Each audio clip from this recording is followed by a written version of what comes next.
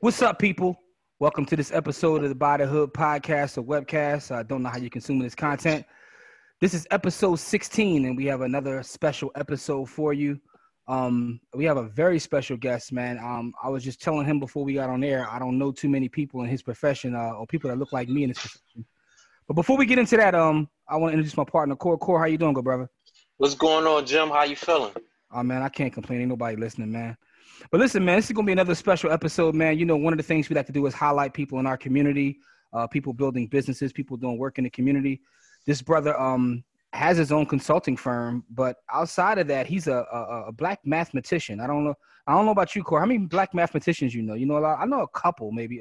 Yeah, I'm stopping at like 3. Yeah, shout out to Mr. Harper from back in the day. You know, Mr. Harper was right back at Central. Like he wasn't no joke, man. So shout out to Mr. Harper. But yeah, this brother Harper gave me a job at one point. Oh, nice. I didn't even know that. Didn't even know that. But Mr. Harper was at Central with me and Cora. But nonetheless, man, we got our brother Akil Parker in, and just to give a little brief introduction, he's an adjunct professor at both LaSalle and just starting at Cheney as well.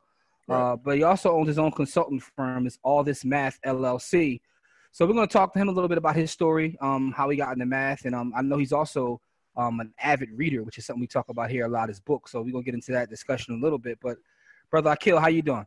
I'm doing good. I'm glad to be on here with you two brothers. Man, thanks for your time, man. We appreciate it. Yeah, I should have been on sooner, but I just had to, get my life together. Nothing wrong with that. No doubt, man. But listen, man, I find your story interesting because, like I said, one of the things about our show is we have people from all walks of life that do all amazing things, and we get a lot of feedback from people saying, "Wow, I didn't know people that look like me do this or do that." And I'm pretty sure that'll be a response to this, being a mathematician. Right. And I'm pretty sure there's a lot of brothers and sisters out there who are mathematicians. I just don't know them personally. But yeah. So give us a little bit about your background. How'd you get into that field, and how'd you fall in love with math? Background. I guess I would start with just, so I was born in New York. I traveled around a lot, not a lot, a few places. Born in New York, grew up in Baltimore though. So basically Baltimore raised me for the most part. Went to Morgan State. Well, went to Morehouse for 1 year, then transferred to Morgan State, which is in Baltimore. Got my degree in finance from Morgan State. I dropped out of college though. So I was a college dropout for 2 years. I went back though, because I realized, at that point I was just chasing money. And I realized that I'd be able to make more money with a college degree than without it. Even though at that time, I think I was like 21, the money I was making seemed cool, but I was glad that I saw, more money in my future with having a degree. So ended up going back to Morgan State, graduating from there in December 2003. I ended up moving to Philadelphia, mainly because of a girl that I had fell in love with back in the day. She ended up being the mother of my oldest son, Naseem. So that was way back in the day. But because he just turned 14 yesterday. Sheesh. Oh, congratulations. Congratulations. He's getting old.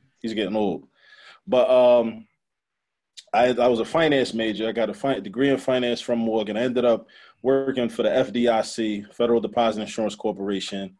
Worked for them for a year, but it wasn't like the kind of sexy finance investment stuff that I wanted to do, that I studied in undergrad. It was more on the accounting audit side, which I really wasn't prepared for, just to keep it 100. And I kind of was in there. I came in, I was hired as a trainee, but I wasn't being trained.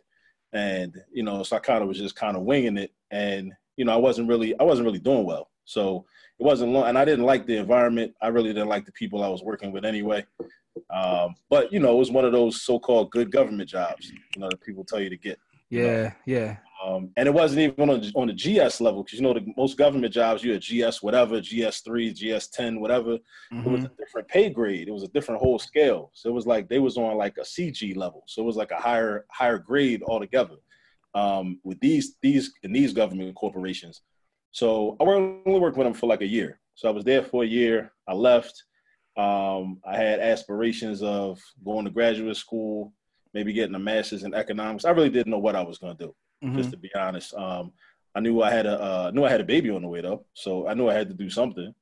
I didn't want to sit around and allow his mother to take care of him, because she was already a school district teacher herself. But I was like, nah, I was raised a little different, not to just let a woman take care of my child.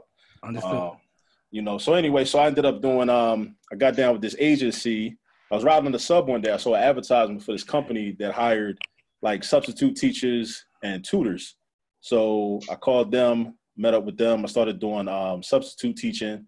I didn't want to do substitute teaching. I wanted to do the tutoring, but she didn't have a lot of openings for tutoring. So, but she had mostly substitute teaching opportunities. So I did a couple of them, like one day here, one day there, at some of like the local charters. This is back in like 2005, like early 05. Then she came up with this opportunity at Mariana Brissetti, when it used to be at Kensington and Lehigh, where Sankofa Freedom Academy Charter is located right now. Okay. That building. The geometry teacher went out on leave, and they needed a long-term substitute for his position. So it was like a Thursday when she told me about it, or Wednesday when she told me about it. I went in on Thursday, and, I kind of saw the lay of the land. And then she told me, like, go in Thursday and Friday. If you want to stay, call me over the weekend, let me know. If you don't, then I'll find somebody else for it. So I kind of did a little bit of, I guess, as they say, soul searching, thought about it over the weekend, chilled. And I just, I made a decision back then. I said, it's possible I could become a good teacher one day if I, take this opportunity seriously. So I stayed with it, stayed there for the rest of the school year. It was like the whole fourth quarter. So I stayed. It was a 10th grade geometry position. He had like 4 different sections of geometry, the teacher that had left. So it kind of went okay, made a lot of mistakes, learned some things. But it was kind of weird because, as a substitute, you really don't have that much power and influence. Well, I mean, you don't realize the power and influence you have. Yeah. So I kind of was just there as a babysitter by being a substitute. But at the same time, since I got to come back every single day, I couldn't play it like a typical substitute. So, I kind of had to play it like an actual teacher. Okay. I didn't really know a curriculum. I was just going off of, when I was in 10th grade and when I was in 9th grade and I took geometry, just some of the things that I remembered, just from then. So you kind of fell into the mathematics thing. It was that wasn't I guess your original aspirations. You fell into it. So at what point did you fall in love with teaching? Did I fall in love with teaching? It wasn't until I really started reading, because so I was only a long-term sub at that point, and then in the summertime, because I think a lot of people when they get into teaching, I mean, it's just like how America is set up and built off of like monopoly capitalism, so it kind of motivates us to hustle. Like whatever you're doing, you kind of make it into a hustle. And a lot of people, not everybody, but some people like myself, when I got into teaching, it was a hustle. So, because you work here, Monday through Friday, you find out about the after school program. Okay, how much is that? Okay, another $25 an hour. Okay, cool. Okay, y'all got the Saturday program. Okay, cool. How much is that? $30 an hour. Okay, bet. I'll be there. And it's kind of like a hustle. I mean, you care about the youth, but a lot of times you don't really, your main focus is getting the money. Like you're just trying to get to the bag. Like that's really what it is. At that point, I didn't love teaching. I liked getting a check, and I liked kind of some of the culture of being in school. Because when I was in school, I always went to like the competitive schools, like the magnet programs and whatnot. So I always liked school. Like it was my thing. Like school was my main environment for socializing. So I was always comfortable in school. I wasn't one of the people that like hated school and would cut school all the time. Like that was never me. So when I became a teacher, it kind of was like, oh, I'm back in a place where I'm comfortable at, and I'm getting paid. Yeah. So that's kind of how it was at first, but it wasn't until I started realizing that wow, when I ended up getting a full-time position and I was official and, I had paperwork, when I started teaching at World Communications Charter, that was that following fall. I went in there because what I did was that following fall, I heard somebody told me that charter schools are more lenient. And if you don't have like a degree not a degree, not that you don't have a degree, I had a degree, but if you don't have a teaching certificate, they're more likely to give you an opportunity. So I sent my resume to every charter school in the city just about. And World Communications was one of the schools that called me in for an interview. I went down there and interviewed, the sister that interviewed me. She was like, well, we can keep you on as a possible building substitute. I was like, okay, cool. get home, as soon as I get home, I get a phone call. She's like, she lets me know, she says, well, there's been a change. The 11th grade Algebra 2 teacher, her husband just got a job in Connecticut, so she's leaving next week. Would you like to come back and take her position over? So I was like, hell yeah. You know what I mean? So that's when I got my first like full-time actual teaching position. But again, that's when I, first started teaching, and it was kind of a hustle. But a couple years in, I realized that, like these young boys, like they're asking me questions and they're expecting me to have answers. So then I'm like, well, damn, I don't want to tell them the wrong answers because they think I know what I'm talking about. So I was like, well, shit, I got to make sure I know what I'm talking about. So then I started like reading more vigorously. And then around the same time, like, I started like, kind of, getting down with other people that was like really into the knowledge and like studying books about our history and science and things of that nature, history and whatnot.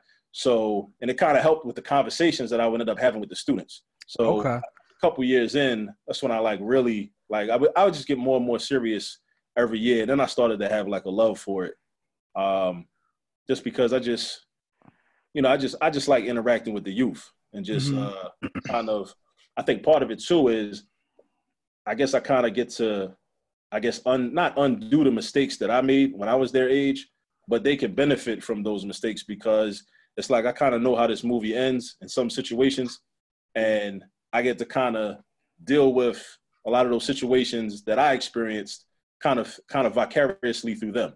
Because then I think back and I say, well, I was in the same exact situation and I made this move, but I should have made that move. So then I just let the young brothers or even the young sisters sometimes, I let them know, like, when I was in this situation, this is what I did and this was the outcome. So I can't tell you I can't make you do anything, but I'm just letting you know this was my experience. So hopefully you benefit from it.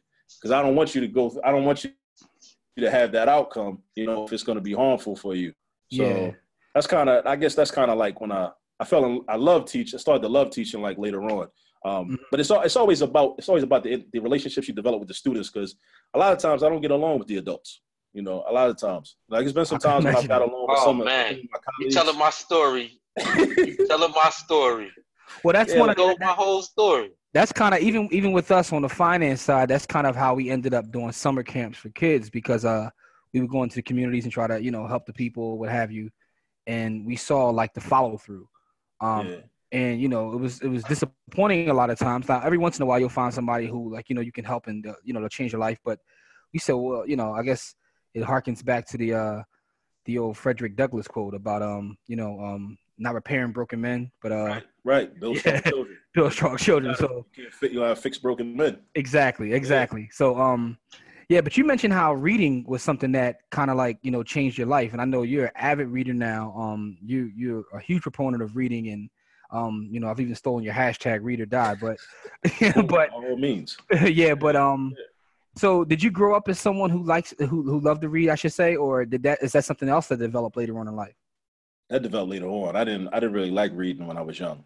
I read if I had to because of school, and I wish that I had been a more voracious reader when I was younger. Because then a lot of things, even though when you read books at different points in your life, they mean different things to you. Absolutely, based upon your own life experience.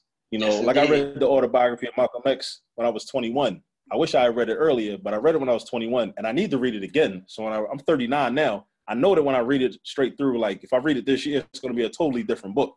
You know what I'm saying? Yes, it is. That's one of those books. I wish I had been. That specific book I've read like probably once every like 3 years, and you're right. Every time you read it, it's something different. You become a different person. You get a different appreciation for it too. But it's funny because you said you didn't like to read when you were younger, and I'm someone like I read at least one book a week and have done so for years. But with that being said, I also didn't grow up loving reading until I had a teacher. Well, a black teacher by the name of Dr. Cooper, who took time to kind of like break books down in a different way. So what he would do is explain to me how books could relate to, whatever I was into at the time, whether that was athletics or hip hop or whatever. But until someone took the time to do that, I didn't really have an appreciation for books. But a lot of times I think that's because of what they're making us read. Right. Yeah. And when I was in school, I didn't realize at the time that there were so many books on so many different topics about like things that I have an interest in, whether it is Black history or whether it is sports. There's millions of books on like, you know, sports biographies. Like, but I didn't at the time. It's like, you know, you're forced to read Huckleberry Finn and all these other and all these Shakespeare books, and no disrespect to Shakespeare, but I can't really like that's all disrespect. That shit is garbage. Okay, well, all disrespect to Shakespeare, but I'm pretty sure a lot of our kids don't like reading because they're forced to try to, like, you know, force Shakespeare down their throat. Right, and I think part of it too. So I used to be kind of, you know, on the same type of wave, like, you know, like why we gotta read these white books and whatnot. But what I realized, I think it wasn't until years later in my my teaching career, I had some students that in their English class they had to read Beowulf. So I was like, man, why these black kids read Beowulf? But then it kind of like occurred to me that I think in terms of, I guess if we look, and I don't want to get too far off topic, but it's all related. Actually, it's not off topic actually, because if we look at our condition here as black people in America and just in the world, actually, not just America, but, you know, we are at war. We've been at war, and it really becomes an issue of studying your enemy and knowing your enemy. So if we're talking about, as you say, one of your terms, I'm gonna borrow from the Yakubians. Yeah, you know what I mean. Like in terms of knowing their culture and knowing their behavior and knowing their thinking and their ideology, then once I realized that, I was like, okay, these books do have some value, but as long as you're looking at them through that lens, okay.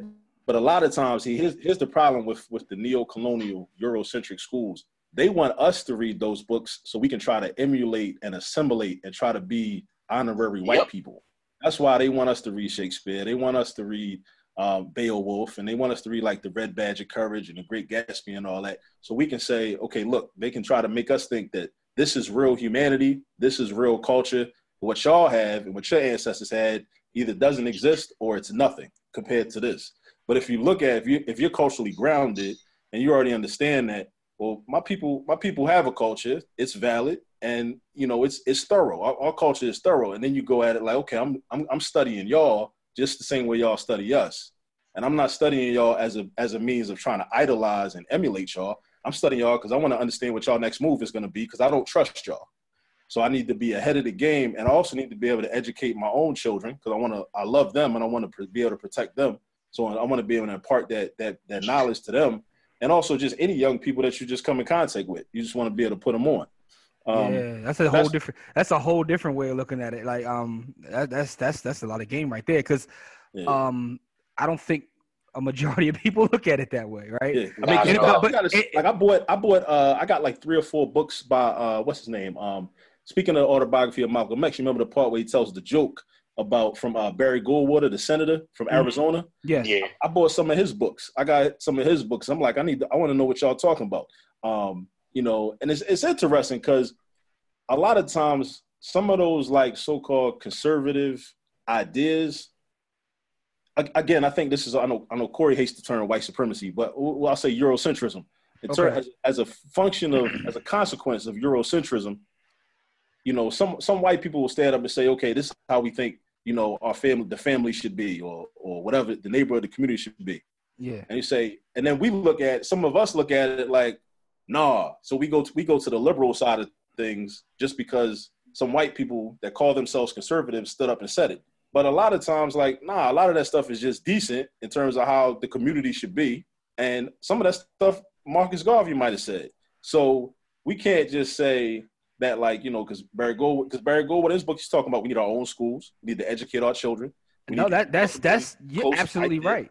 When you start to break down and read a lot of the works of Elijah Muhammad in the Nation of Islam, if you really think about it, a lot of that's conservative thought, right? Yeah. But no one ever like. But it doesn't. But a lot of the mistake a lot of our people do is we assign ownership of those ideas to when a lot of times it's just good sense. And yeah, it's just good sense. No matter who's saying it, it makes sense. No matter who says it. Yeah. And a lot of our people said it first anyway. Yeah, they just wait to market it more strongly and more aggressively.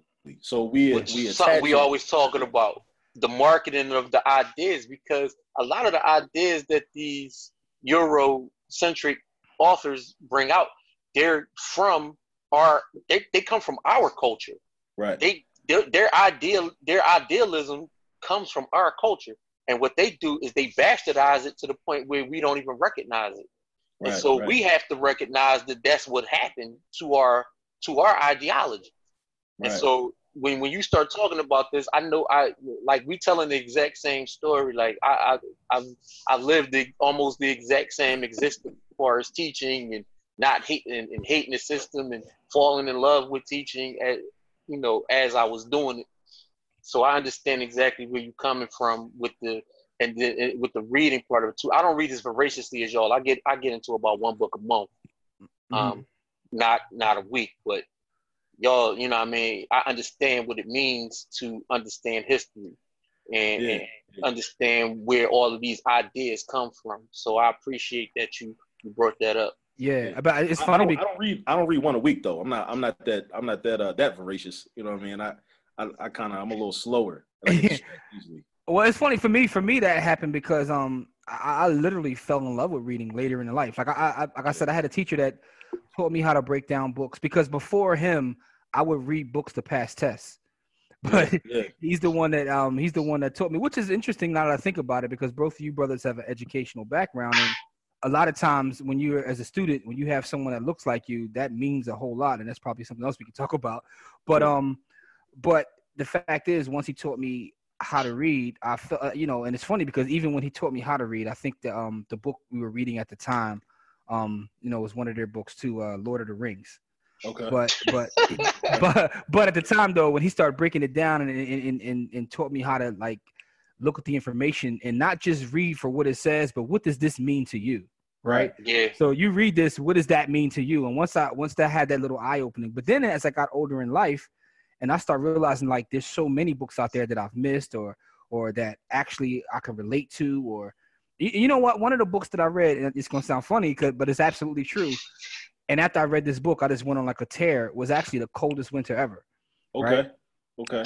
When I read The Coldest Winter Ever, I said, "Whoa, you can write this kind of stuff? Like this is what I see outside." Like because I read that. I still need to read that. I have a copy, but I never read it, and that's one of those books that I feel bad about. I feel like there are parts of the true Black culture that I've missed out on because I never, delved into that information. I wasn't exposed to that. But I still need to read that. Because what it made me realize is you always have like urban lit, you have the Donald Goins novels and all that, but hers was like a drama, but just that happened, within our community. But it was like I knew the people as I was reading this. And that book, I just wanted to tear reading all kinds of books. But, and it's funny because people had this thing about like, quote unquote street lit or whatever, but I think a lot of people miss that. That's what gets people into reading.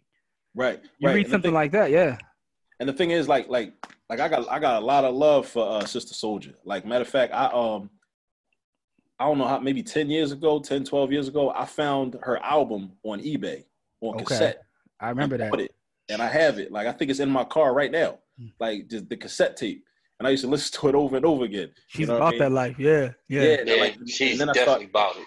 You check on YouTube, like from that. Remember that Phil Donahue episode? Yeah, she was on absolutely. There, going in with Cornel West and all of them guys, man.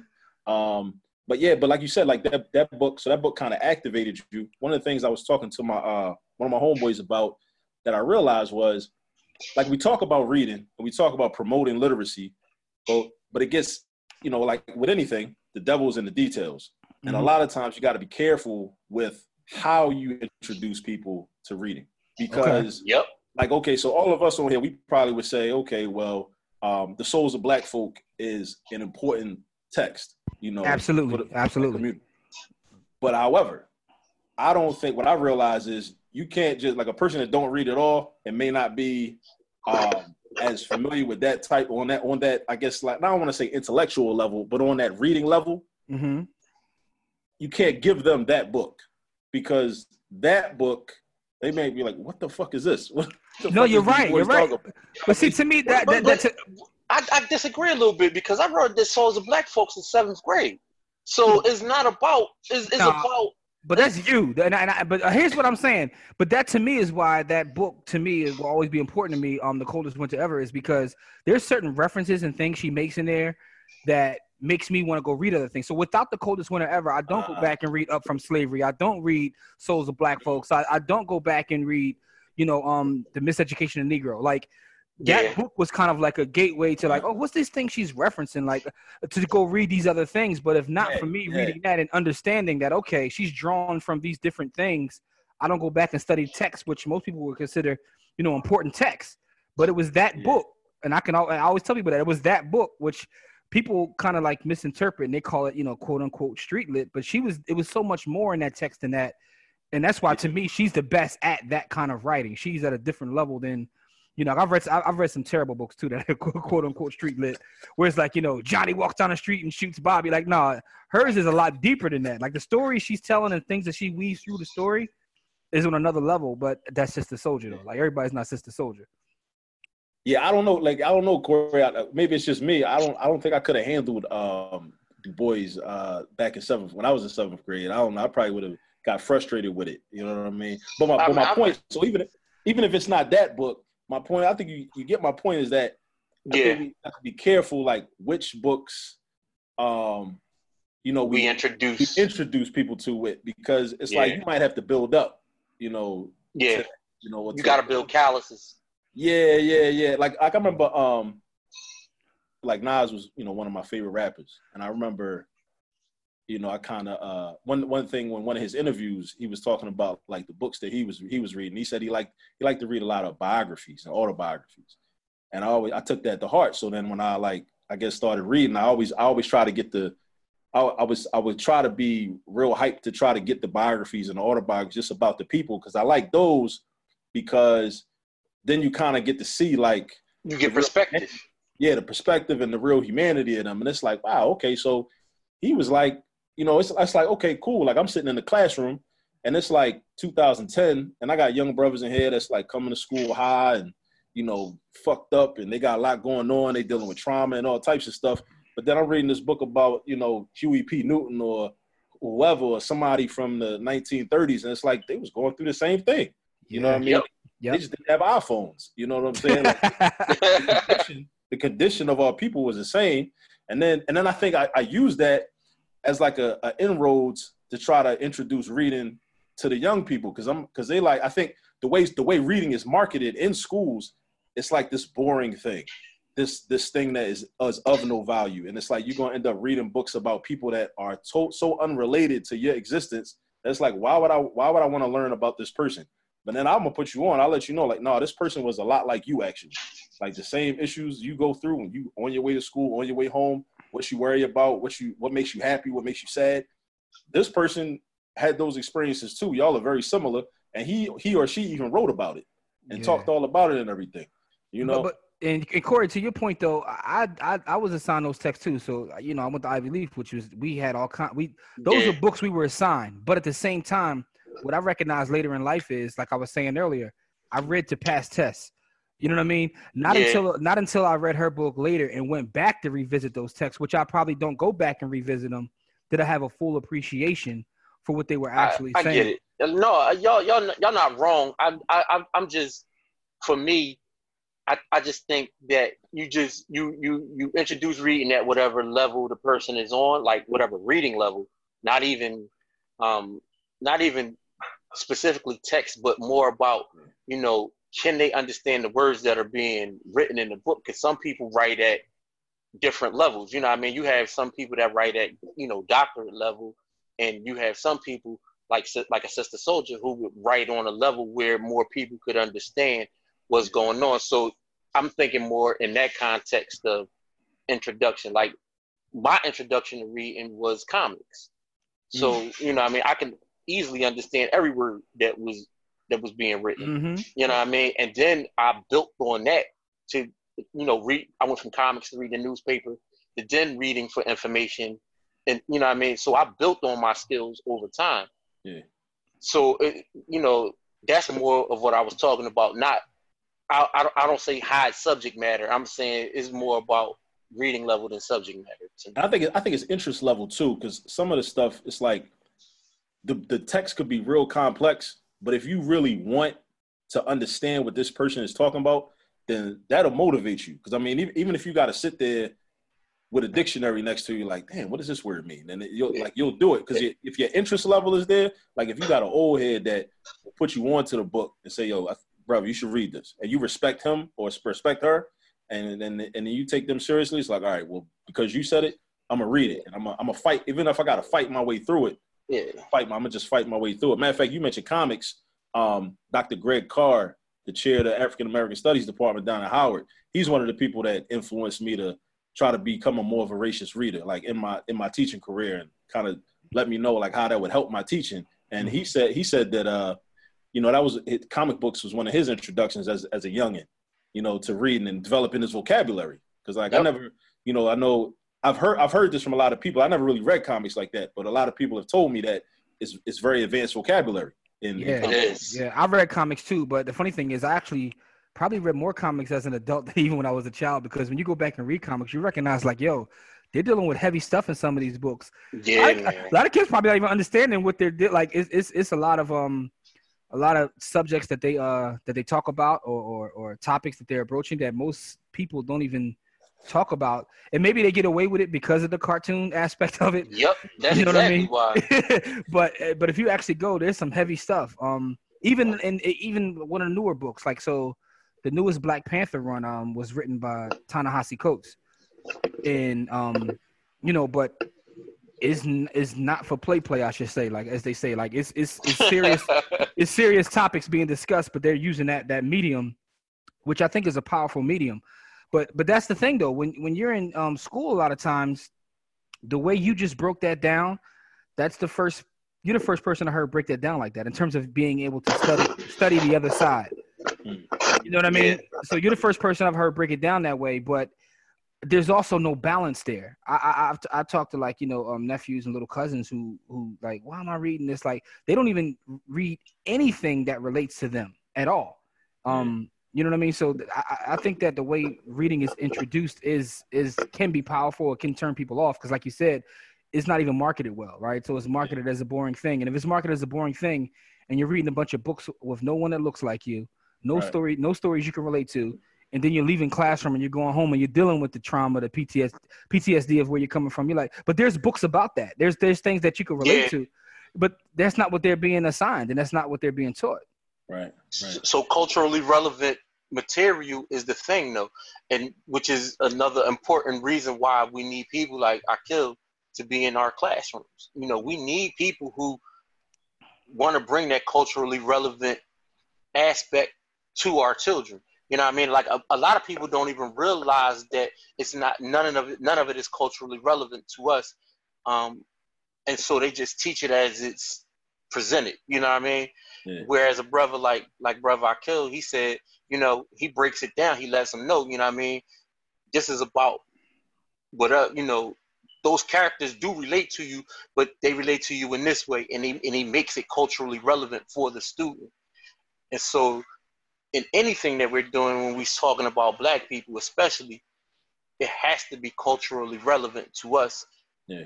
Because we, like you said, we don't have that kind of balance in school. That's why I don't like Shakespeare. All those arts and thous and flowery language that don't pertain to, like, I'm a kid that grew up on rap and hip hop. So when you start talking about art and thou, I start channeling out. I don't care what the story is about. You know what I mean? So and a lot of that's how I felt when I was 14, 16, 17 years old. You want to have no arts and no thous. Like, can you give me a hip hop version of Shakespeare that I can understand?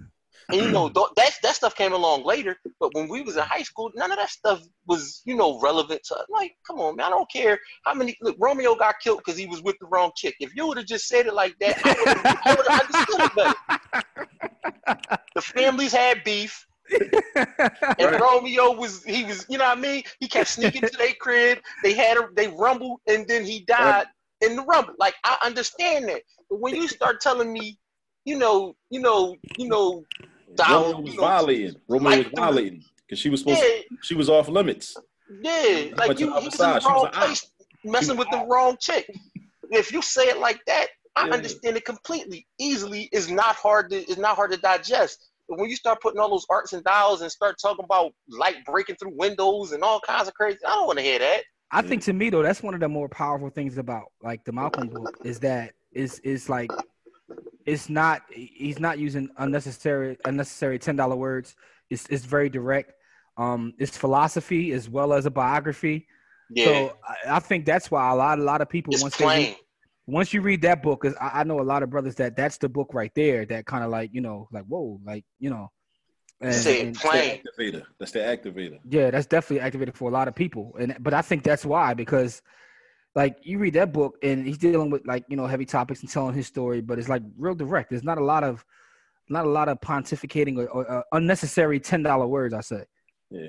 And when we talk about culturally relevant pedagogy or curriculum, a couple of things come to mind. The one thing is that it sounds like a new innovation because I think now it's getting a lot of traction.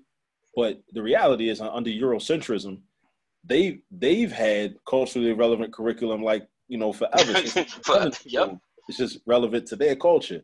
So now, we saying like in the absence of, because in our own independent schools, it wouldn't even be an issue because everything would be relevant to the children that are going. They wouldn't have to work because our textbooks, all the assignments, everything would be relevant to the recipient, the end user. Yep.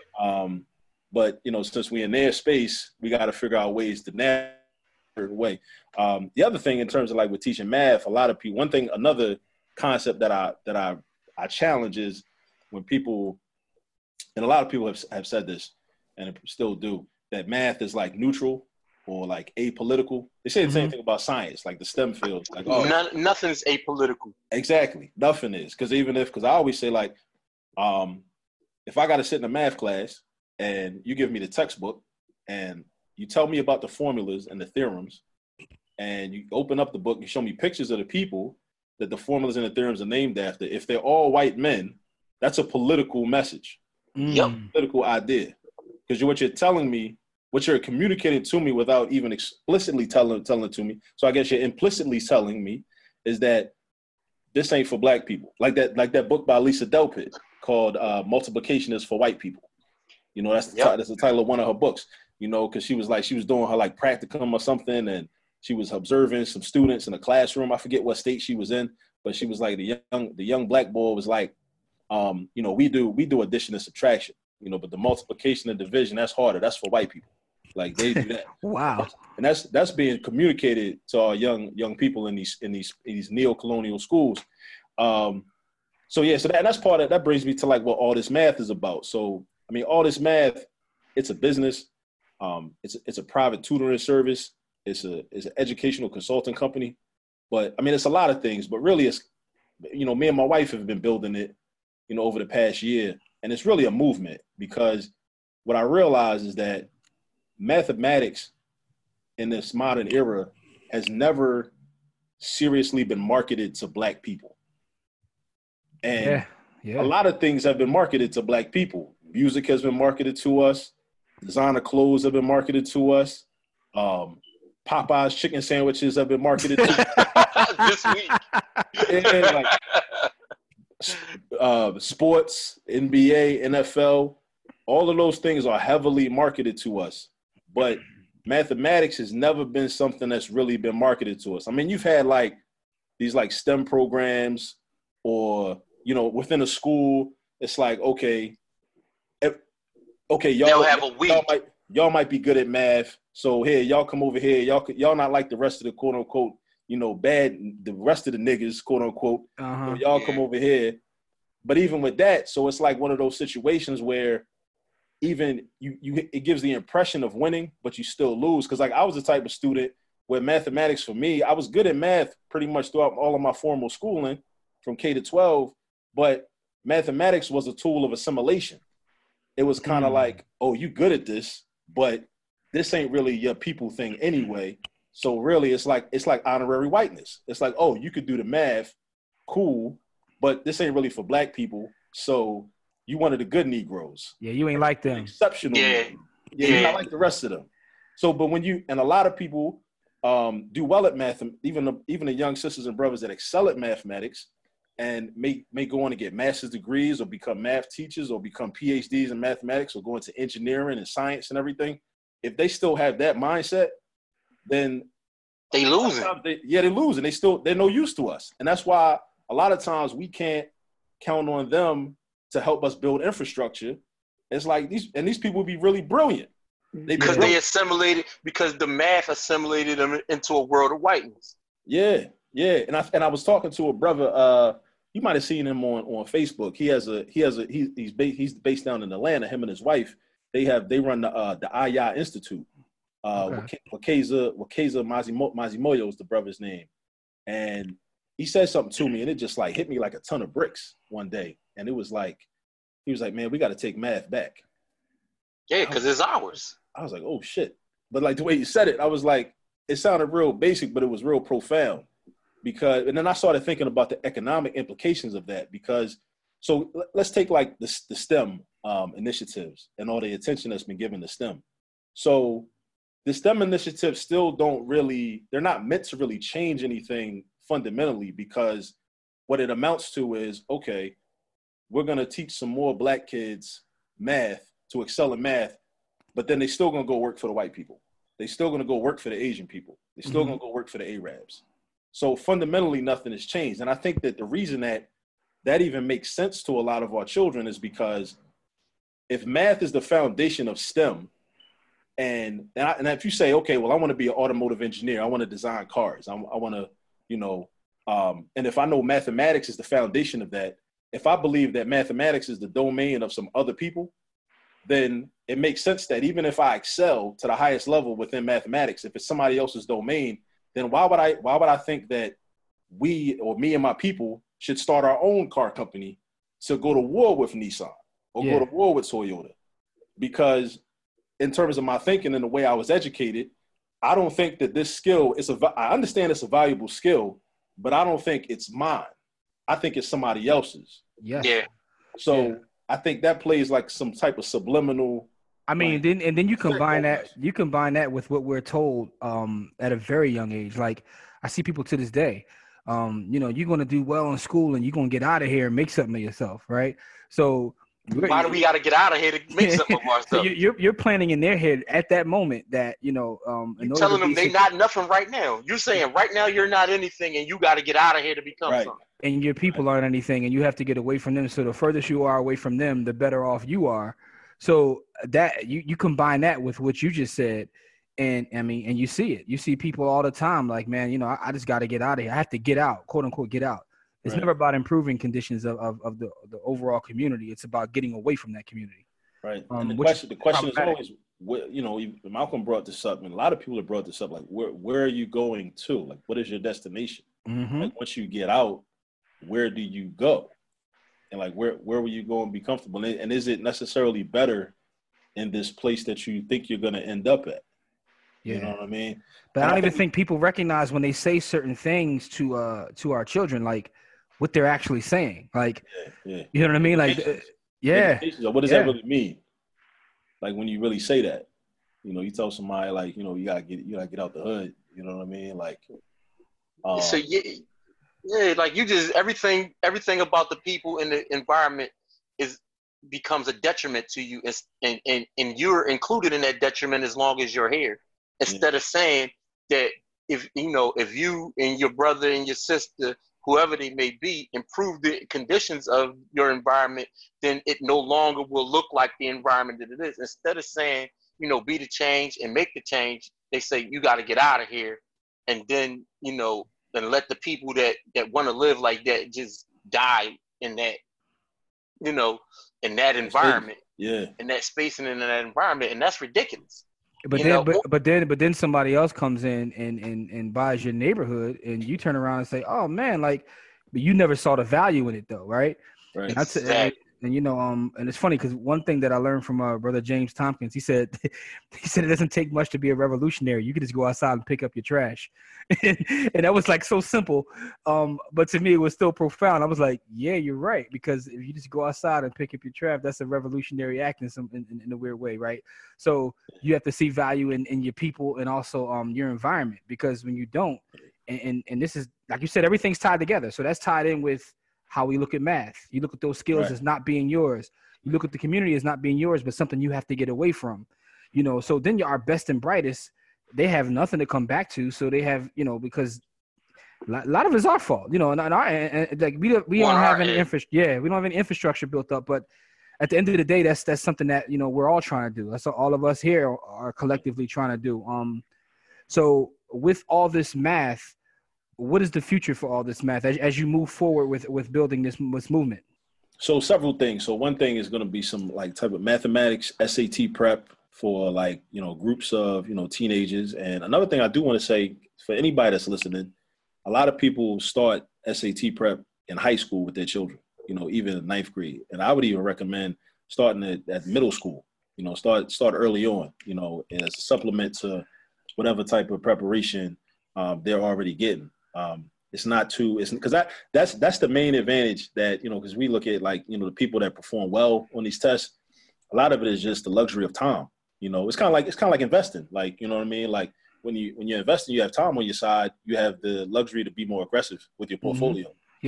Yeah. So, but if somebody is like, it's like, damn, I'm 55, you know what I mean? I can't really be as aggressive as I could have been when I was 25, because I don't. So when you're in high school, you're in 11th grade, and you're like, okay, I'm trying to go to college in 2 years. I got to cram, I got to go hard, and it's you're a teenager. You might need a job.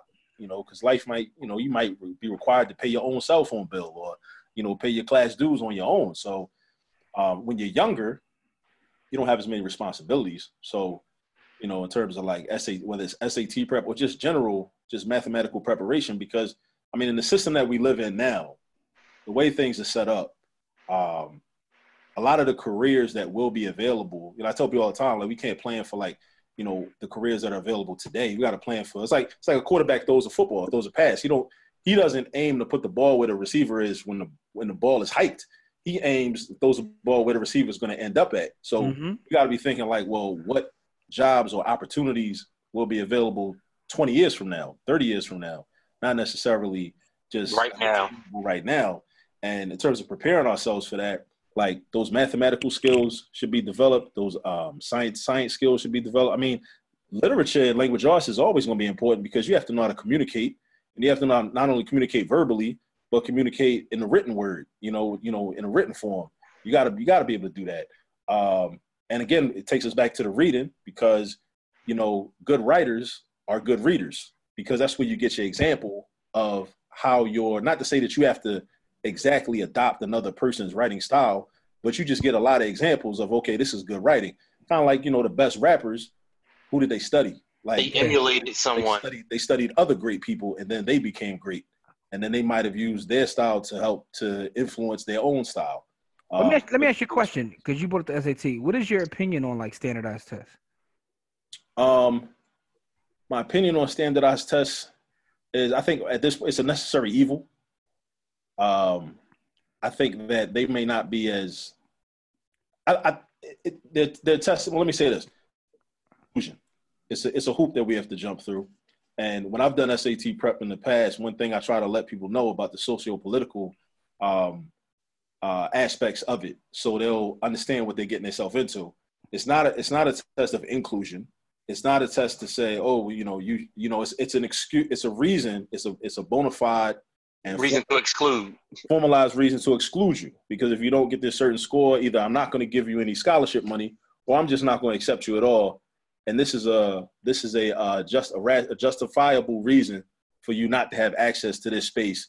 So you can, and it's really all just part of social engineering. Because then, if you deny people access to college, and in this system, it says, okay, you need a degree to earn a certain amount of resources on a biweekly or annual basis, then I can kind of structure the society to maintain a permanent underclass.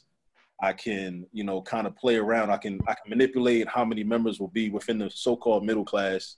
We can just limit people's opportunities.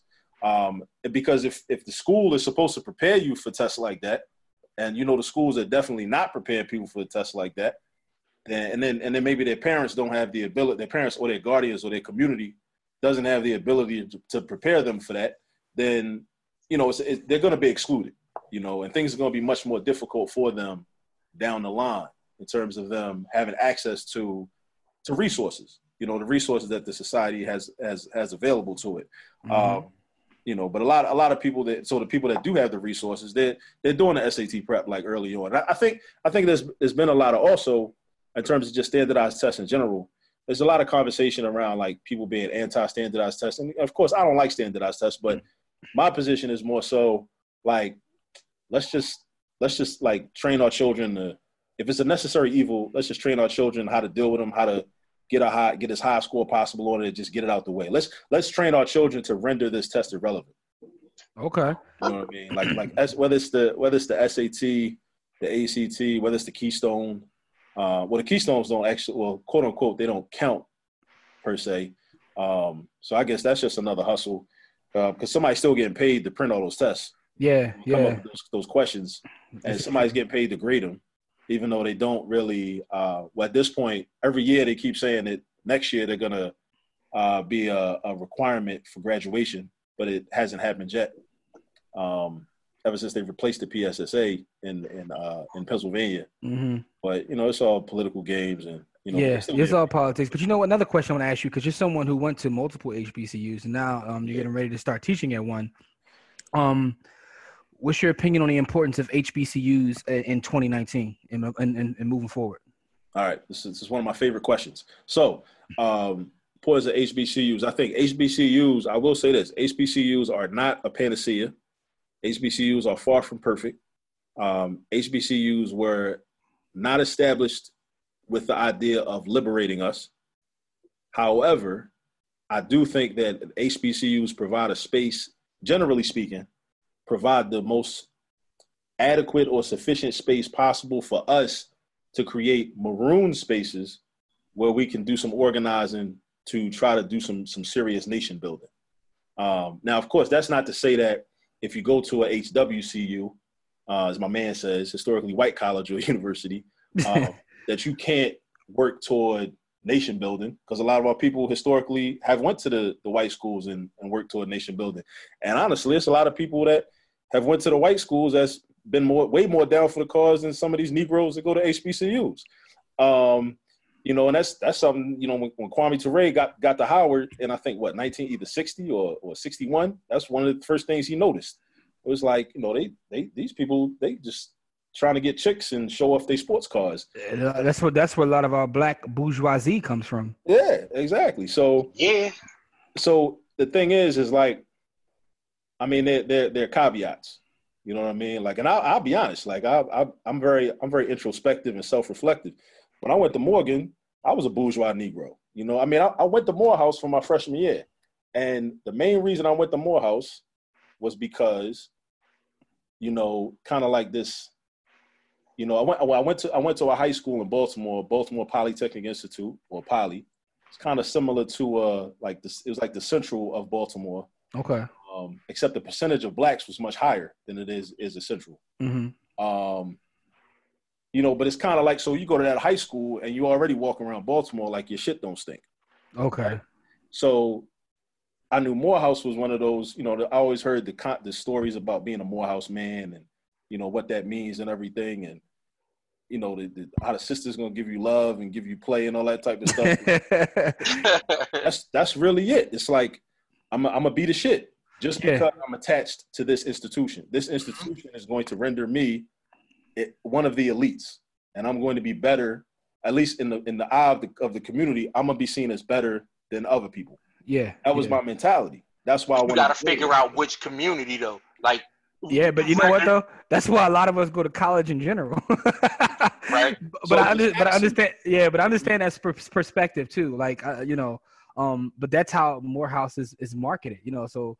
It's funny how a lot of our conversation is revolved around how things are marketed, right? Yeah. Because that's how marketing is part of our environment that we don't talk about a lot, but is a constant part of our environment. Everything that we see and that we hear is something marketing to us about what we should be doing, right? Because only 5% of what we do is controlled by the conscious mind. So if the world is being marketed to us subconsciously all the time. Yeah. And so we got to be very careful about our environments. And like you were saying, and not looking at things as a panacea and knowing that everything is being marketed to us will help in understanding and solving a lot of these problems that we're talking about. Right.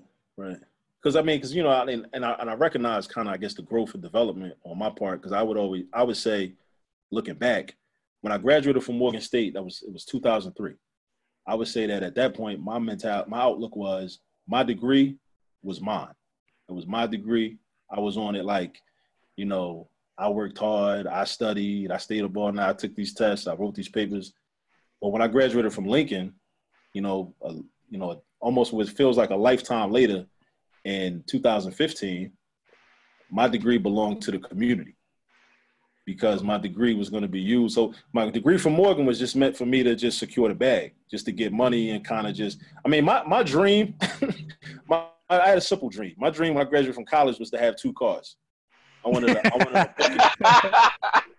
a bucket to drive to work every day during the week, and I wanted a little luxury car to pull out on the weekends. It's amazing. It's amazing in retrospect. Yeah, but it's amazing in retrospect, like how crazy.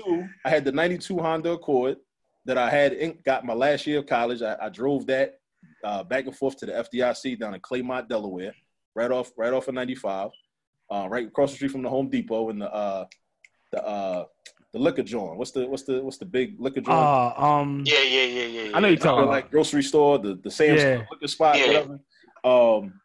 And I drove that Monday through Friday, and then I would come in for work on Friday. I would hit the streets Friday night, Saturdays. I had the 96 Acura RL. And it was clean. It was 04 when I got it. So it was already 8 years old, but when I bought it, it only had 40,000 miles on it. It was 8 years old. It was clean. That's all I cared about. That's really all I cared about back then. That's hilarious. At that point in my life, that's really all I cared about. Just bourgeois Negro shit.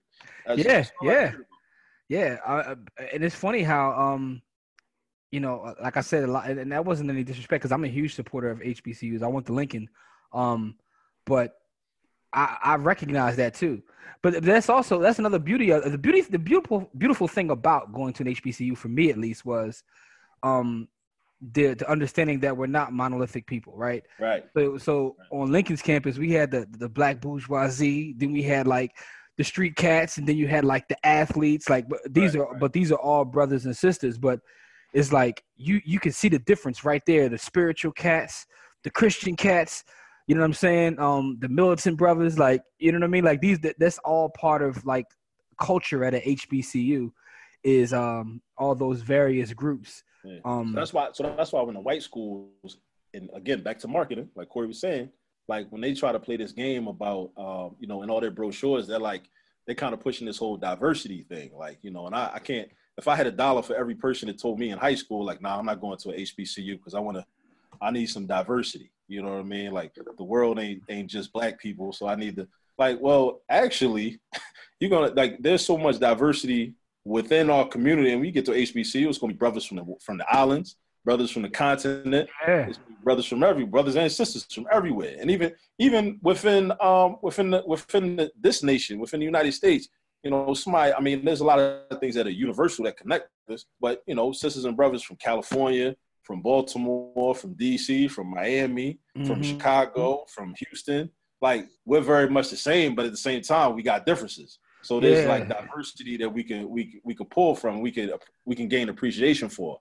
It was a brother when I was in Lincoln that was from like Pittsburgh, and I used to laugh because like, yo, we're in the same state, but I don't know, his culture was completely different. I'm like, yo, right. But that's one of the things. It was a brother from California, but you're right. Like you get to see all these different cultures within our community, and to me that was a beautiful thing. So I always wondered like how you felt about the HBCUs. All right, so moving forward though, you all this math is something that you're building out for the community.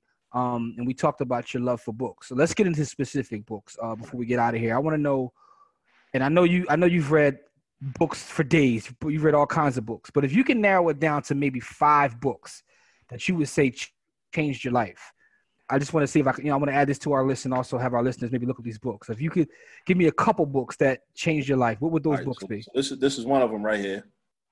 Black Power by Kwame Ture and Charles V. Hamilton. Okay. This definitely changed me. But this was like, just being introduced to Kwame Ture. Well, I guess reintroduced. I was reintroduced to him, I guess, in the the early, maybe like 07, 08.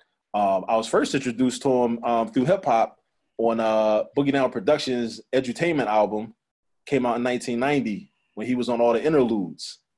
You know what I mean? It's amazing how many like authors and people throughout Black history I learned of through BDP and KRS. When I was telling someone the other day, I remember the first time I heard the song "You Must Learn," and I looked up everybody in the joint. Like I'm like, I did the same thing. I did the exact same thing. Like, who is this? Yep. Which is always funny, right? Because the critics of hip hop, and you always say like, if hip hop has the ability to like lead us one way, it could always lead us the other way too. Because I vividly remember hearing "You Must Learn," and I'm like, who is Madam C.J. Walker? Like who is Benjamin Banneker? Right. Like you can start to do that. And back then, like you had to get the encyclopedia and and some of our folks weren't mentioned, so then you had to go do further research. And the beat was decent. And the beat was decent. So the song wasn't like, I don't really want to listen to this. You know what I mean? Like it was a decent beat. So you actually wanted to listen to the song. Listen, that's when hip hop had balance. It had balance because there was plenty of gangster stuff out there. You know what I mean? Because we had our NWAs and our Ice-T's and I mean, KRS-One made the Criminal Minded album. You know what I mean? Listen, it was gangster stuff on both coasts. But what I'm saying is, but you also had your X-Clans and your KRS-Ones and your Poor Righteous Teachers, and you know what I mean, with funky beats that you could still listen to, brand new Public Enemy. You know what I mean? Like you had all kinds of Sister Soldier. Yeah, you know what I mean? But it goes back to the overall theme is marketing, right? So what's being marketed to us. But anyway, you said Kwame Ture, you actually learned through BDP. That's dope right there in itself. Yeah. But his book Black Power, he co-authored with Charles Hamilton. Actually, rest in peace to Kwame Ture. But rest in peace to Toni Morrison, who was his English professor at Howard, and then she also ended up editing this book when they came out with it. You know what I'm saying? When they was about to drop it, so she actually ended up editing it. Dope piece of history. Yeah.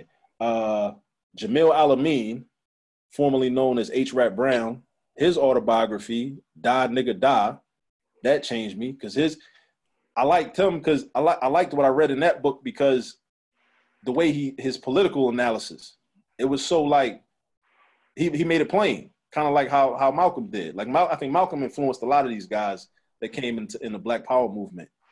It's clear, you know what I mean? Even Kwame Ture talks about it in his autobiography, Ready for Revolution. But H-Rap Brown's Die Nigga Die, that's another book.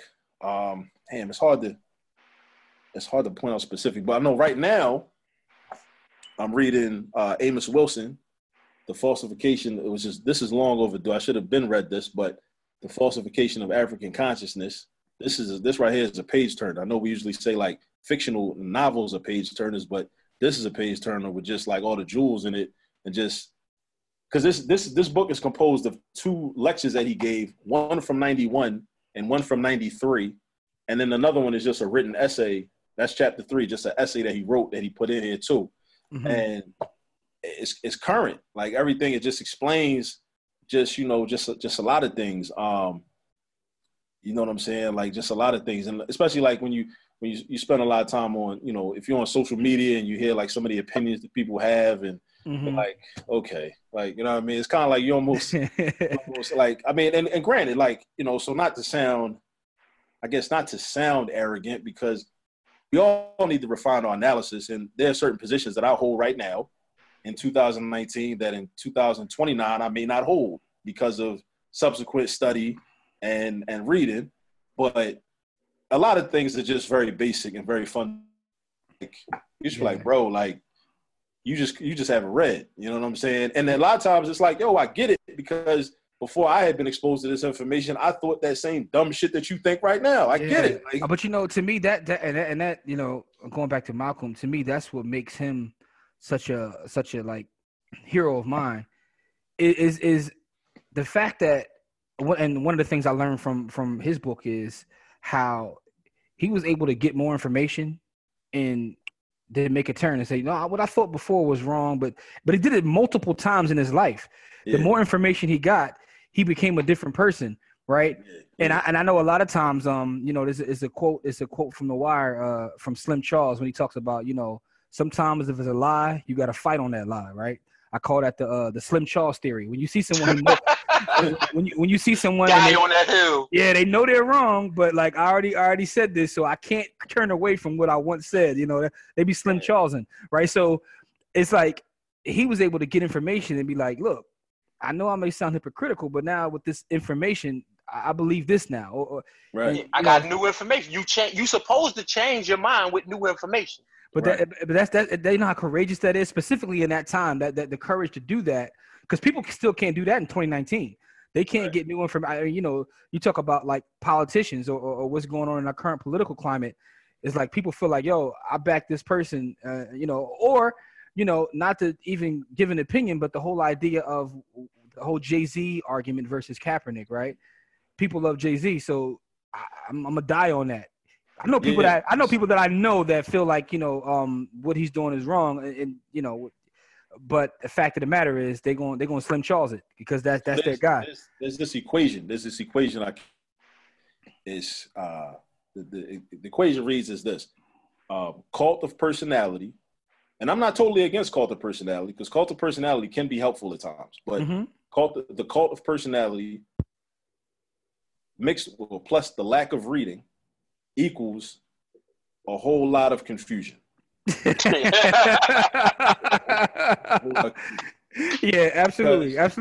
It's one thing if you know better, but you like, nah, I know better, but that's for him no matter what. No matter what he do, I'm gonna still ride for him. Yeah. But a lot of people are like, you know, because what happens, that's why if you notice, like in some of my posts online, I don't really target him. I try not to target individuals. What I've been trying to do more so is look at the ideology. Look at the ideology that undergirds that position that people have, and I want to go straight to the ideology because a lot of times, because again, cult of personality. If you attack the individual, then people are gonna make it about the individual. Yeah. And even if it's Jay-Z, like Jay-Z is not that important. He's only following a blueprint, so to speak, that has been laid out way before him. Like he's not the first black person to do what he's doing now. I mean, he's trying to get his money. I mean, That's it. But I study neocolonialism and I have to study it a lot more, but I've studied enough of it to know, you know, that this is. I mean, like you have like, you know, a dominant group in a neocolonial situation. You have to have members of the oppressed class seem as though they're making inroads and give the impression that, you know, that we all can be equal when that's never the goal. Yeah, marketing. You said it's more marketing. More marketing. Yeah, exactly. More marketing. Yeah. That's all it is. And the funny thing is, and you're right. I wasn't even making and the funny thing is, I stayed away from even giving an opinion on that because to me, I sit back and to me, the psychology is interesting to me to see people's reactions. People are so passionate about it, and when people ask me my opinion, because I was never even like riding hard for Kaepernick anyway. Because my thing is like, you know, fuck the NFL. Like if you want to play football, let's start our own league. Like let's do that. Now I know that's easier said than done, but I don't even know that it's as difficult as people make it out to be. Especially if you talk about black men and women that have those types of resources. It's really just an issue of the will. You know, I mean, the will to do it. I think about this all the time, right? And but more in terms of the NBA, I'm a bigger NBA fan than the NFL fan. Not that I wasn't an NFL fan. I've actually written a book on sports before, so go get that sportsthebook.com. But anyway, but at the same time, I mean, Ice Cube is actually doing it, right? If you get the best players in the NBA and you get an arena, like you could. I mean, artists do it. They tour. People go see you play. Like so, that to me is probably easier to do than the infrastructure built in the NFL. But at the end of the day, to me, what was interesting about that whole debate was just like the sycophants on both sides who were like they're just arguing regardless of what the facts are. They're not even arguing facts. They're arguing that whole cult of person that personality love. Yeah. Don't like facts don't matter, and that's on both sides. Which is also interesting to me. Now you have two, because I spend time on Twitter too, in Black Twitter, which is a powerful thing. But now all they're doing is fighting with each other, the Cap side and the Jay-Z side, and no one's talking about the NFL anymore. I found that interesting. And I think the environment right now, but it lends itself toward like us. We're supposed to like, stay as far away from critique as possible. Like it's like as if critique won't help. Like if you're building something, like you need people to provide, to provide constructive critique. Now, yeah, constructive, not destructive, not just like, nah, I don't like you, so whatever you're doing, I don't care. Like, but you want to welcome that, because like if I'm building something, I want people that I respect, or I mean, even if I don't really respect you, but you might have an idea, you might think of something that I didn't think of, but I think the environment lets you're not even supposed to say nothing. You know what I mean? And that is the environment. The environment is like if I admire you or I'm a fan of your work, I have to agree with everything you do. Which is funny to me, like, and the Trump fans take that to the extreme, right? Like it could do or say anything, but the fact is, like, if you're it's almost like it's like watching life is becoming like wrestling. Like if you like somebody, it's crazy. If you like somebody, nothing else matters. That's your guy. Then you Slim Charles it all the way, right? It's like it doesn't matter what they do, what they say. I'm riding for my guy. That's an interesting like thing, in the world in general, but in our community, it's kind of crazy because our celebrity worship's on another level. But also talking about. Can I say go ahead. Yeah, absolutely. You brought up so I don't know. This is not. I guess this is not a critique. Maybe I thought it might have been, but it's not even a critique. You brought up Ice Cube and his league. So I guess it's something I've been thinking about for a while in terms of how do we define actual Black businesses. And what I've been thinking about is this concept of vertical integration and seeing how, because a lot. So we'll start a Black business. Yes. But I think the goal should be like, it should be like all Black everything, all the way. So for example, like, so if Ice Cube has the 3-on-3 or the Big Three league, we should own the stadium. There shouldn't be no State Farm insurance advertising. There should be a Black-owned car insurance company advertising. All the food suppliers, the concessions, everything is Black. You know what I mean? Like, I think that should be the goal. And I think I want us to start having those conversations about, I mean, that's something I did learn from at Morgan and my, my business training about the concept of vertical integration and how some companies, they just, from manufacturing to the wholesale to the retail, like we got all that. Like all that. Like, so when they're doing their like make or buy decisions, like they don't buy nothing, they make it. Like everything is coming from them. And I think that as a community, I think that's something we have to aspire to. Like even with the sister, in North Philly with Country Cooking, I think that, I mean, I appreciate her having the business. I have some challenges with it, but that's not relevant right now. But what is relevant is, I think like for sisters like her and for whoever has a business, like even if you got a restaurant, like where's your chicken coming from? The chicken need to come from somebody Black. Where's your styrofoam containers coming from? Yeah, you need to come from somebody Black. Where's your oven in the back? Where'd that come from? Your salt and pepper shakers? It's funny. Everything. Like it's interesting you say that, right? Because supplies that you use to clean the bathroom or to mop up at night, that need to come from somebody Black. Like every single thing that we're doing, every single piece that goes into that business existing and then thriving should come from somebody Black. And I know that that's something that I think that's a mentality first that we have to implant within our young people, so that they'll be like, yeah, we need to do that. Because then what happens is, it's like, oh, like young boy, we really got work for you now. So now, it's interesting. Like, I feel like I'm talking to Carl. I feel like I'm talking to Carl Tone right now because that's like something he talks about. But it's like so now math matters now. So now it's like, oh, I care about learning how to do math because I know that I'm trying to build something that's going to support the overall community, and I'm not. Yeah. But the I mean that would take, it's going to take us a time to get there because we don't control any natural resources, like not let alone natural resources, like a lot of resources in general.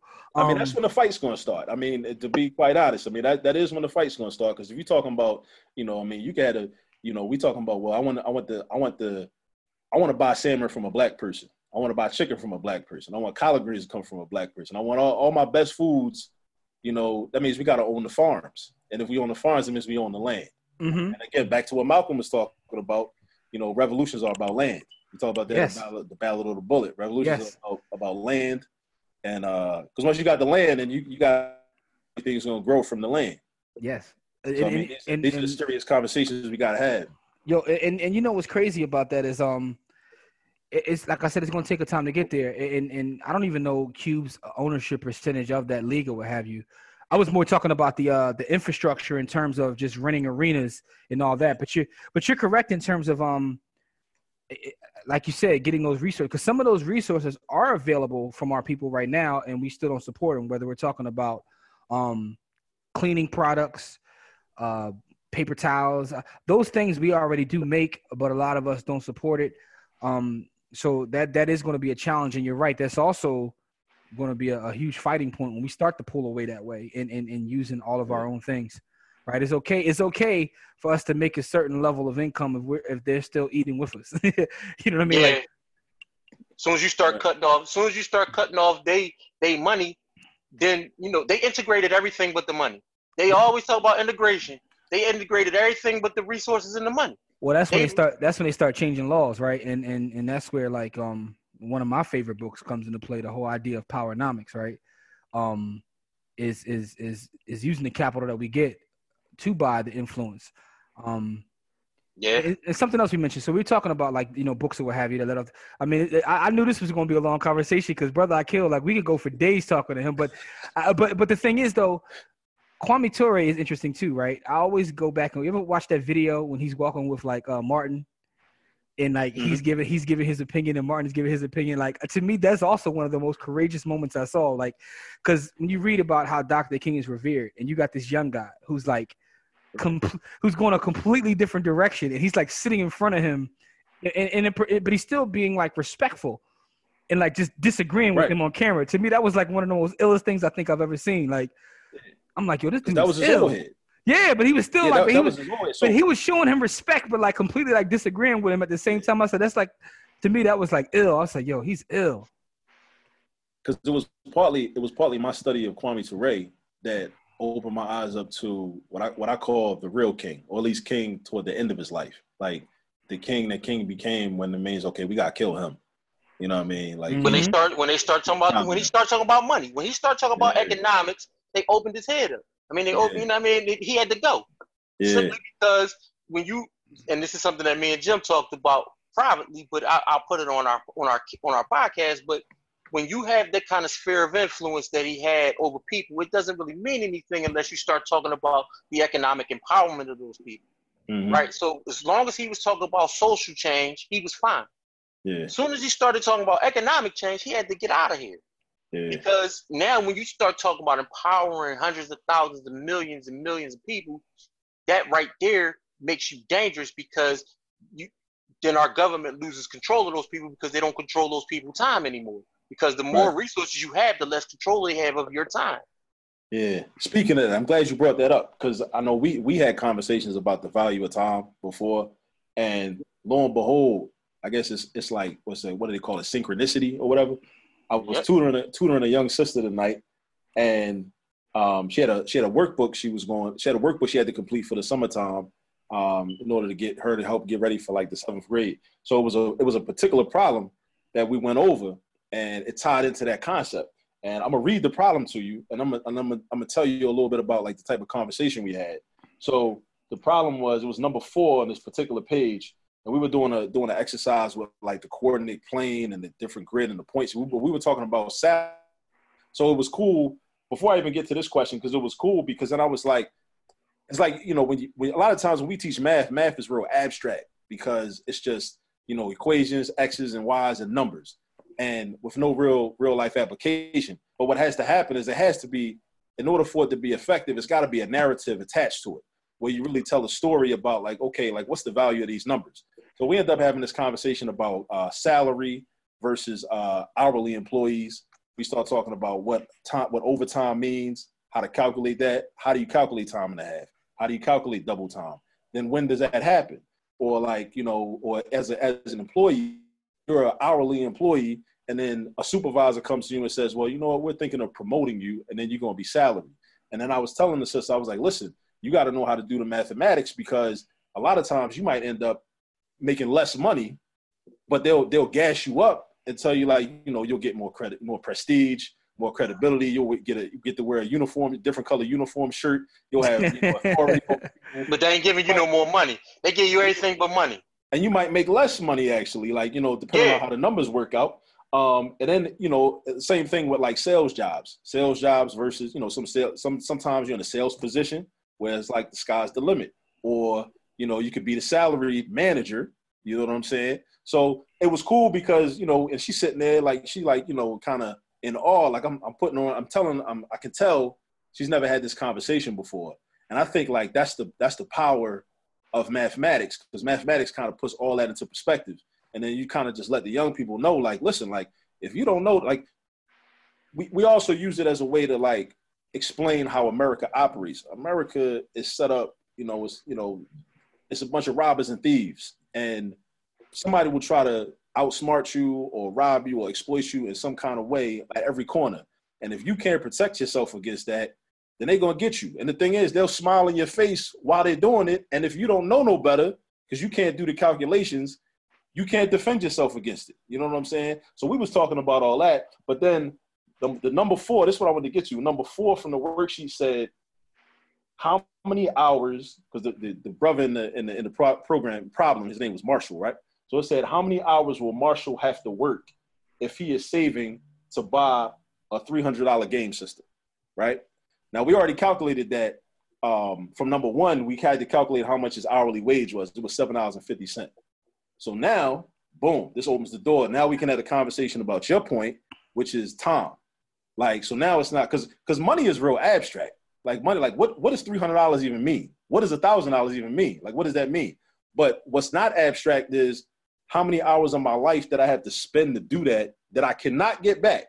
Mm-hmm. I can't get them hours back. You can get robbed and go make the money again, get the money back. But time in your life, you can't get that back. And you're making a sacrifice because you could have spent that time doing anything. You could have spent it with family, could have spent it with friends. You could have spent it sleeping. You could have spent it, doing a lot of stuff. You could have spent it. Whatever you want, basically. Yeah. But a math problem like that puts it in perspective, and you start to like have these conversations with the youth. It's like, because they might want to pay a $900 Balenciagas for the prom or whatever. And you say their mom and dad might say, well, shit, you want them, go get a job and go save up for them. And I mean, we dealing with, dialectical materialism, like everything is good and bad at the same time. So on the one hand, it's like, okay, I respect your grind. I respect your quote unquote hustle, that you were able to, secure employment, and you went to work, you were consistent, you were responsible, and you saved the $900 for a pair of shoes. But then we got to also think about, well, how many hours of your life did you give away for $900? For $900. So the cost of the shoe is not just the $900. The cost of the shoe is hours of your life and minutes of your life that you cannot get back. And then you have to ask yourself, like, was that worth it? Yeah. And I think that, and that's the thing about like, luxury items or what have you, is because when we look at them, we're not looking at a price tag. We're looking at the time it takes to get that. Right. and Corey always often talk. And by the way, for those out there, we also wrote the book Own Your Time and Space, written by myself and Corey. And Corey goes into the detail. I still need to get a copy of that. I got you. Corey goes into detail. One of the things he says that I find interesting, because he writes the part about time, I write about space, but is how we all don't live the same 24 hours, right? Mm. So if you have resources, your 24 hours looks different than someone who doesn't have resources. Right. And when we look at things that are luxury, so if you take yourself back to being a teenager, you see someone with the new Jordans and the new Balenciagas, like what you're looking at is like how much time it takes to get that. Like that, because that's the only thing that's valuable is our time, right? Our time has so much value to it that we're like, yo, if you're able to get this, that, and the third, like you have more time than me. Like, yeah, like you. That's and what people will do is draw a level of respect, based on the amount of time it takes to buy something, right? Because that's what price tells you. Price says, if I give you $100,000 price tag, and you can afford that, that means that you were so efficient with your time that you were able to afford something that costs $100,000. And if I can't afford it, then and people will base their. So what I talk about in the book that you just put up is, if I call you a janitor or if I call you a CEO, right? People will base how they talk to you based on the time that it takes to become either one of those things, right? Yeah. People will say it didn't take a lot of time to become a janitor, but it took him forever to become a CEO, not knowing whether or not that man got, put in that position as a CEO without having to do anything to get that position. And it took me more time to get that job as a janitor. Right. And it doesn't say how well either one of those people do their job. And it doesn't say how well either one of those people will treat you. Well, that goes back to the overall theme of marketing, right? So marketing is about it kind of like tells us what the value, right? So one of the things, and here's a little tip for people out there, like, so everyone knows I'm in the real estate game, right? So one of the things I learned to do is if I'm applying for a loan at a bank or something, to do any sort of investment or development, I started including a resume, right? Which they don't even ask for. I just add it. Like, so that sometimes you could add a bio, and I add a resume and put that I have a master's degree in real estate, right? And that actually helps. And I've had like lenders tell me like, oh, you have that, because what they're looking at is the time it took me to get that. Our degrees are a measurement of time. That's all they are. When you look at someone that's having a bachelor's degree or even you could do a PhD or you put a level of respect based upon the time you think it took them to get that, right?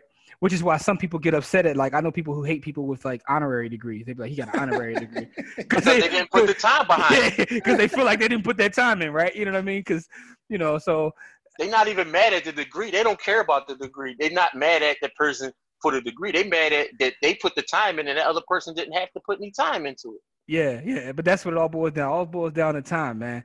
Man, listen, we could go on forever, man. We gotta come to a close soon, man. But any other books that you want to mention before we get out of here? Because you mentioned some powerful books. That Kwame Ture book and Charles Hamilton. I actually haven't read that. I got to get on that. Let me recommend. This brother was one of the founders of ASCAC, the Association for the Study of Classical African Civilizations. Jacob. Raise it up.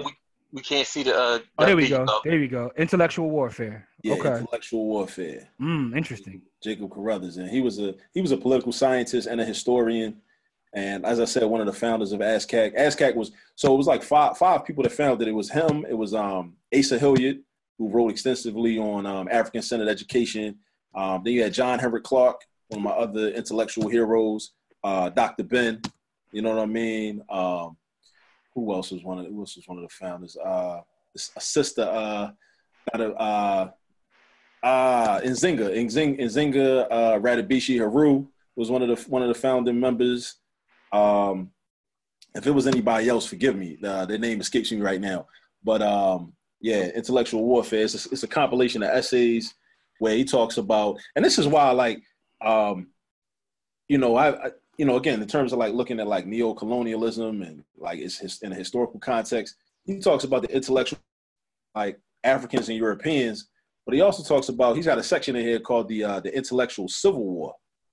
So where he's talking about like, between black people, because we got different ideas, and some of us have different goals. See, that's the thing. It's like sometimes we have the same goal, but we just have different ways of getting at it. Like Malcolm said in the Battle of the Bullet, you know what I mean? But sometimes we don't even really have the same goals but they try to make it seem like we got the same goals. We just, we can go about it in different ways. I'm like, if we got the same goal and you think this way will work and I think that way, you're going to work this side of the street, I'm going to work this side of the street. That's cool. I'm with that. But if you sitting up here, like I use this analogy, like if I'm trying to dig a ditch, right? And every time I shovel, and I move some dirt out of the ditch into a pile, and you right behind me, taking dirt and throwing it back in the ditch, then we don't have the same goal. You trying to fill the hole back up. I'm trying to dig a ditch. It's crazy you said that. I had this conversation on Sunday, Corey. We sitting there talking. When we were talking, we were talking about it was a bunch of us talking about the Jay-Z Cap thing, and I made that same point. I was like, yo, I feel like if we're working towards the same common goal, even if we fundamentally disagree, as long as we're both moving, it's funny you say that. It was almost verbatim. Yep. It's almost verbatim. That I might think that your method and strategy is ridiculous, but if I'm like, you know what, I think he wants the same thing. I don't know how it's going to work that way. You know what I mean? I might not be able to. So in terms of working side by side with you, but I'm gonna leave you alone because I don't see that what you're doing is going against or is a detriment to what I'm over here doing. But once I see that, then it's like we're not on the same page. We're not going in the same direction. And I think again that comes from the lack of study, because I think people will get caught up in the cult of personality, and the emotion, and it's like I like this though? person. I actually used to. So be I want to give them the benefit of the doubt. I used to actually be one of that comes through maturity, right? Because I always mentioned that like I'm a student of Dr. Claude Anderson. So I remember the first time I read Powernomics and how it changed me, and that became like, my motive, like that was like the blueprint of what I want to do. And people who didn't agree, I would get in these heated debates with people. But then as I got older and matured, and like you said, did more reading, and you start to understand that if we have the same goal, like I may disagree with you 100%, but I can't be mad at you as long as I feel like you're working for the betterment of our people. Like, how can I be upset at that, right? When there's other people who look like me who aren't working for the betterment of our people, who are doing nothing or just a plain old anchor. Yeah, like just an anchor. So I get people all the time who criticize like our brothers. This brother sisters out here doing real work in the streets, and I see people criticizing. I'm like, well, what are you doing? Well, nothing. First question. What are we talking about then? Like, you're not doing anything at all, right? If they're doing something and you're not doing anything, then your opinion is meaningless. There you go. And it also, the last thing I want to bring up, you said the name Nzinga, right? Which is interesting because I just read The Destruction of the Black Civilization by Chancellor Williams. Chancellor Williams, yeah. Yeah, and that was with Dr. Clark. That's one of he has several stories in that book about Queen Nzinga, and that was that's the first time I read some of those stories, and I'm like, wow, it's almost like hidden history. since you bring that up, let me you just triggered me just now. It's an essay I've been meaning. It's an essay I'm going to write that I have not written yet. It's about my personal feelings about Portugal. Portugal as a nation. I don't fuck with Portugal. Like, fuck Portugal, and there's a historical reason for that. I ain't mad at you.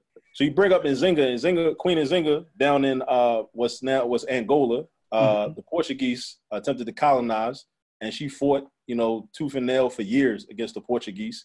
But later, you mentioned honorary degrees. So my man Amilcar Cabral, who was a revolutionary leader of PAIGC in Lao, that's where he was from. He was educated. He understood about the land too. So to him understanding the land, he went to Portugal because Guinea-Bissau and the Cape Verde Islands was a Portuguese colony. So he ended up going and getting educated in Portugal, got his agricultural engineering degree, came back to the land, came back home. In 72, Lincoln gave him a honorary degree. That's the reason I went to Lincoln for my master's. Okay. A book came in the mail. It was time for me to make my decision. A book came in the mail. Of his, like, either biography or it was a book of his speeches. But anyway, there's a picture in it of him accepting his degree back in 72. But anyway, the reason I say fuck Portugal, besides the fact that they're imperialists and they colonized our people and brutalized our people for hundreds of years, is that when they assassinated Cabral, they assassinated him in 73. It was a sister that's named by Titina Silla. Titina Silla also was part of PAIGC, also a soldier. 10 days later, his funeral was to take place. He got assassinated in January. 10 days later, his funeral was to take place. They catch her on the way to the funeral and kill her. You know what I'm saying? So I'm just like, so when I read that, I just was like, man, like that, I try, most of the time I remain objective about things, but that affected me emotionally because I'm like, damn, like, she can't even, y'all didn't even let her go pay her respects at this man's funeral. He was their lead. He was their leader. You know what I'm saying? This sister was, fighting, side by side with him. You know what I mean? And she's on her way to the funeral, and y'all take her out. You know what I mean? Y'all had to know she was going to the funeral too. You know what I'm saying? So anyway, that's why I'd be like, fuck Portugal. You know what I mean? I can't wait to read that. And it's funny you mentioned Cabral. First time I heard of Cabral, speaking of hip hop, was Dead Prez. Okay. Yep. So you know what I mean? Like music is the introduction to a lot of it, man. Yeah. But those kind of artists, right? So man, it's a lot of information in this episode, man. So Brother Akil, man, before we get out of here, how can people that want to follow your work and see what you're doing with All This Math, how can they get in touch with you? All right, so the All This Math website is www.allthismath.com. All This Math is one word, ALLTHISMATH. So allthismath.com. You can see some of the things that we're doing and some of the things that we have planned.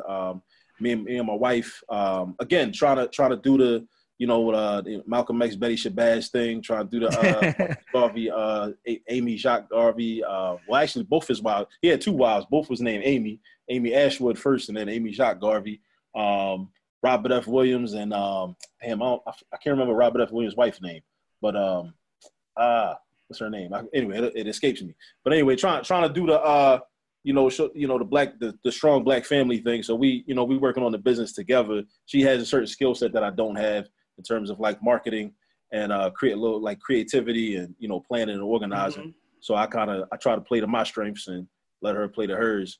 So yeah, allthismath.com.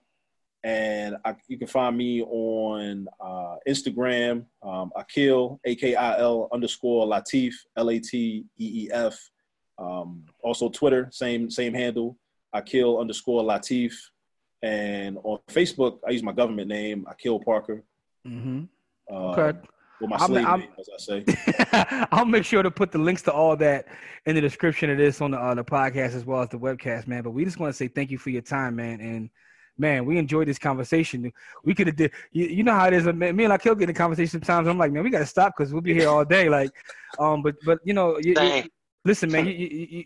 Thanks for having me. I appreciate your work, brother, and also I also want to say this before we get out of here. Like, in terms of social media, I love your posts. Like, I don't comment on a lot of them because y'all people like some of your flat earth friends and all that. Like, I can't get in. I don't want to engage in that, but. But I love your posts because, like, sometimes it'll give me a different perspective on things, right? So you have some of the most engaging commentary, and I learn a lot. You know what I mean? I learn a lot through that. So you actually teach. You're using social media to teach. I try to set it up. I try to set the page up kind of like a classroom, like because like sometimes I'll just put out questions, and I'm like, I want to see how. Like I don't know a lot about this, but I know somebody. Like I got almost 5,000 friends. Like somebody know about this. Yeah. So somebody's gonna be able to contribute some information. So I just want to give you props on that because you're using it the right way. Because people, I talk all the time. People use social media for all kinds of stuff. I see people that make money on social media.